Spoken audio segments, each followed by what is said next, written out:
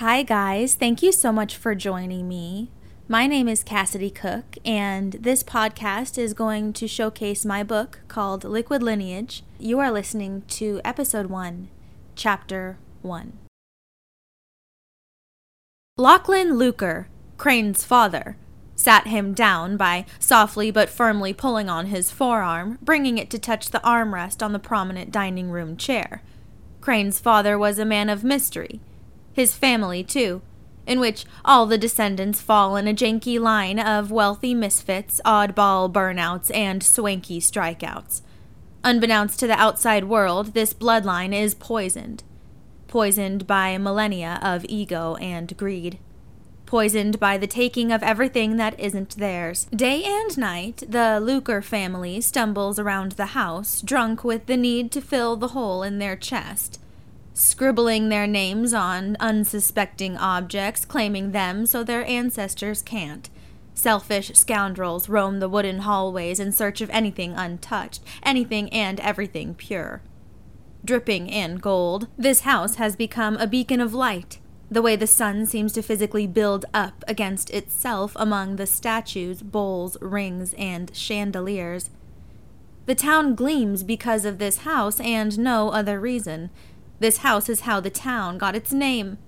The people who live here call it Yellow Hills, the way the mountains sitting weightless behind the mansion seem endless and unforgiving, beautifully full and haunting. Those who are curious enough to venture past the tree line are either outsmarted by the elements and never seen again, or pushed out by their own intuition. Never a war was won without the slinging of a sword made by the melted hearts of innocents. A nation where the tree tips shine with golden rays of blinding yellow, and the roots sopping in red. What is plaguing my son today? Lachlan spoke in such a solid baritone vibrato that if you could visualize it, you would see a chocolate-brown mud dripping over the edges of this table. His words felt cold and dead, but somehow would leave you dehydrated by way of perspiration. His words felt like the finger of a child, tapping relentlessly on the glass of a fish tank. Crane was the fish. Traumatized by his father's fascination of individuality, gripping him restrictedly in all his soft spots, shoving his thick knuckles deep in his gills with every syllable. Nobody has seen or heard from Myrrh. She was supposed to be back this morning. Lachlan noticed he had been exposed when he glances down at his sleeve. His pristine skin had slipped out from under his dress shirt. Men of his supposed age were not meant to be hairless, smooth, and supple, or containing no sign of veins or means of blood course. Well, we shan't worry, my son. Mercy is always messing about in the forest and is probably lost. Go hunt her down for me, will you? What a receptacle that girl can be. Crane turns his attention to his father's eyes and goes for a swim, diving for an answer hidden in his irises as to why he chose to use that word when describing his little sister. Receptacle. Receptacle. It rings in his head as he peels himself and his forearms from the heaviness of this room, trudging through the energetic sludge his father has spewed over the course of this conversation. By the time he reaches the door, he is already exhausted, and now the search begins. Crane, says Lachlan, one more thing. Be kind to Myrrh when you find her. She needs to keep her sweet soul beautifully ignorant of repercussion. It's for her own childhood's sake. It's imperative we don't strip her of that. Crane feels his neck tweak slightly as he soaks in the words just spoken to him. A thought flies around his mind like a wasp. He reaches into his mind as soon as he recognizes the inkling, rips its wings off, and calls it a liar. Taking his first step out of the mansion, his focus set on the forest, he relocates quickly down the golden staircase and plunges himself into the cold evening air. Yellow Hills was a war zone in its prime. Not a single war was lost on these grounds. Not to say there were no deaths, because there were, in fact, an alarming number of fatalities laid to rest on this land, just none of them ours.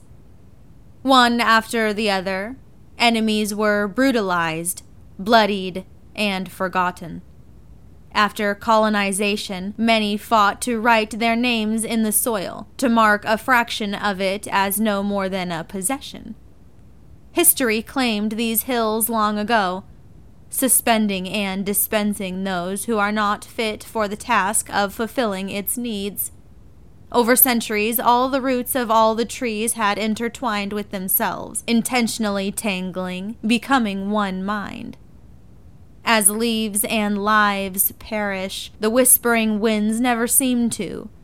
A slick silence slithers down your throat, constricting any individuality you may have had walking in. Prior to entering this sea of green and grime, you will sign a figurative agreement to lose yourself for the preservation of the woods. When the first armies of marching men came, dodging trunks like swarming ants to relieve the lands from isolation, a wave of community swept over the grounds, cursing it forever with an addiction to ill-intentioned teamwork. An ancient and eternal aching for cult-like behavior, a deep, guttural thirst that gesticulates to the world around it.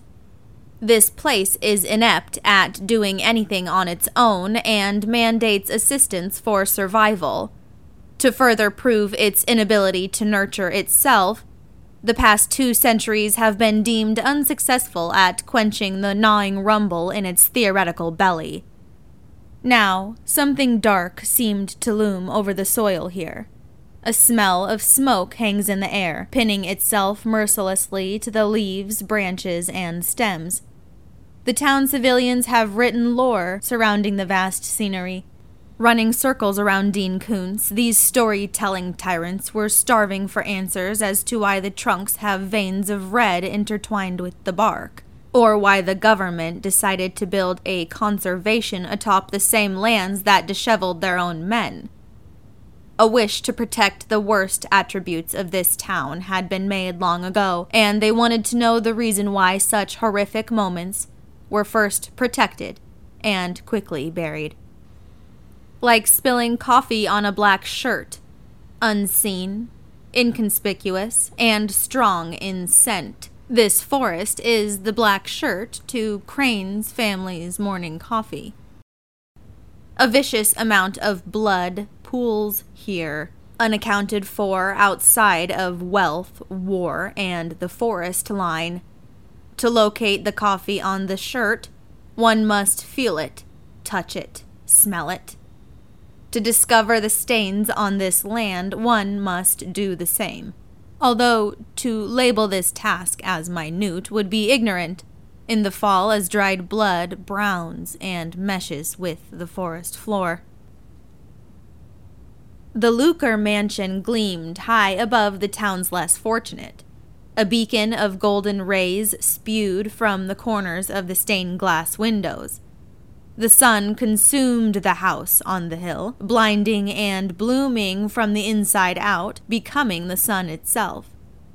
The people who lived here didn't seem real. The Lucres became anomalies over the years, Vincent van Gogh paintings personified, a greedy dragon's dream, where not only did the house drip in solid gold, but also its faithful and shy tenants. The family was not one to have barbecues or attend ball games on the weekends. Their speed was more parallel to nation's top charities events, community dismembering disguised as equality, and on a rare occasion shaking hands with political strong arms. When Meredith gets ready in the morning, oh, to be a fly on the wall. And if you were to ever have the displeasure of comparing the Lucre's abode to your own, you would see Meredith stoic, rubbing her chin as she decides which mask to wear that day. A daily task that requires foresight. Everything in this palace is made of pure gold. down to the nails in the wall and the screws in the bedposts.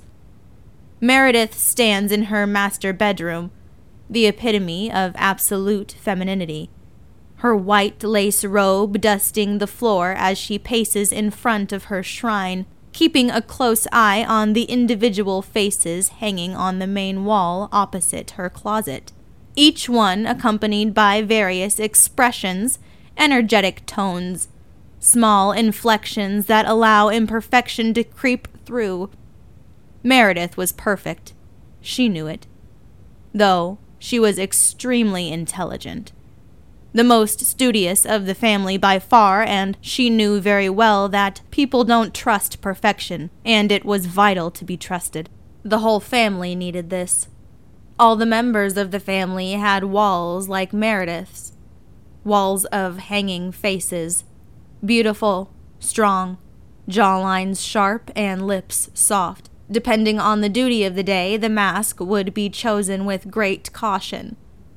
I think we can all relate to tweaking our appearances based on our surroundings, but the Lucre family took it to another level.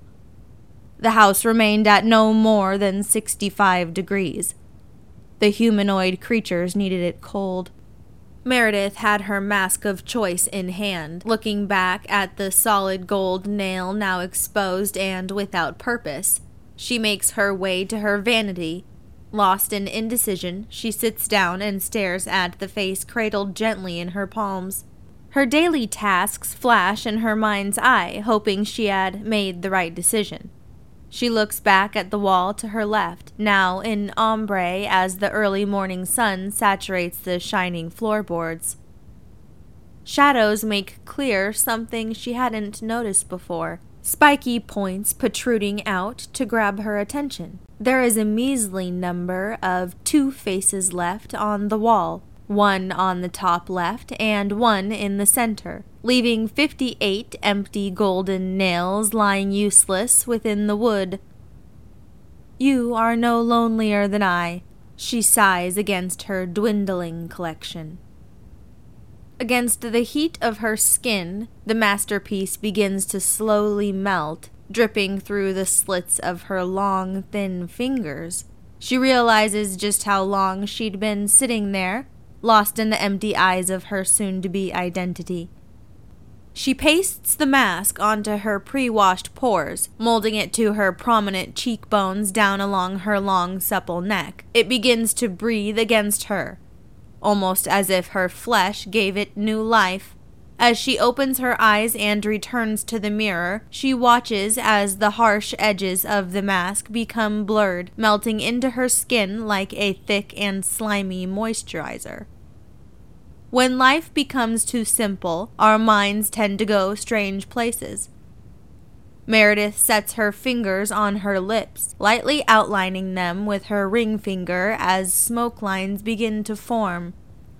The purpose is to naturalize herself, giving the appearance of a long life filled with hard work, morality, stress, and all things mortal. Rowan enters the room abruptly, jarring Meredith straight out of her self-induced hypnosis.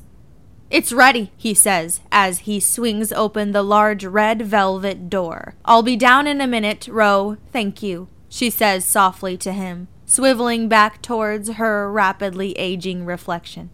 Carefully gouging a tiny speck of lipstick from the top of the roll-up, Meredith scrapes the vibrant red across her mouth before lowering her jaw and meticulously placing the speck on her front right tooth. "Pathetically human," she says as she chuckles to herself and places the lipstick back into her vanity drawer. Before she stands, something catches her eye outside the window to the right of her vanity. A charcoal gray blob running out of the forest. Crane? He must have been out there looking for Mercy.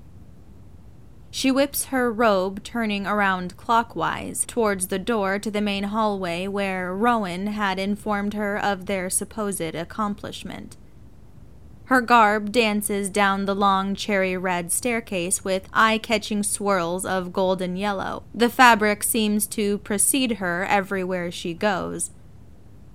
Crane comes rushing in as the large entrance door creaks open with harsh clocking and knocking sounds, like a giant waking up from a hiatus. "Crane, you're soaking wet," says Meredith. "And look at those shoes. Why didn't you take them off at the—" "I couldn't find Myrrh. I was looking for her in the forest for 3 hours, and she was nowhere." "3 hours?" Meredith said inquisitively. "Yes, I left at 8 and it's 11 o'clock. "Oh, wow, I must have..."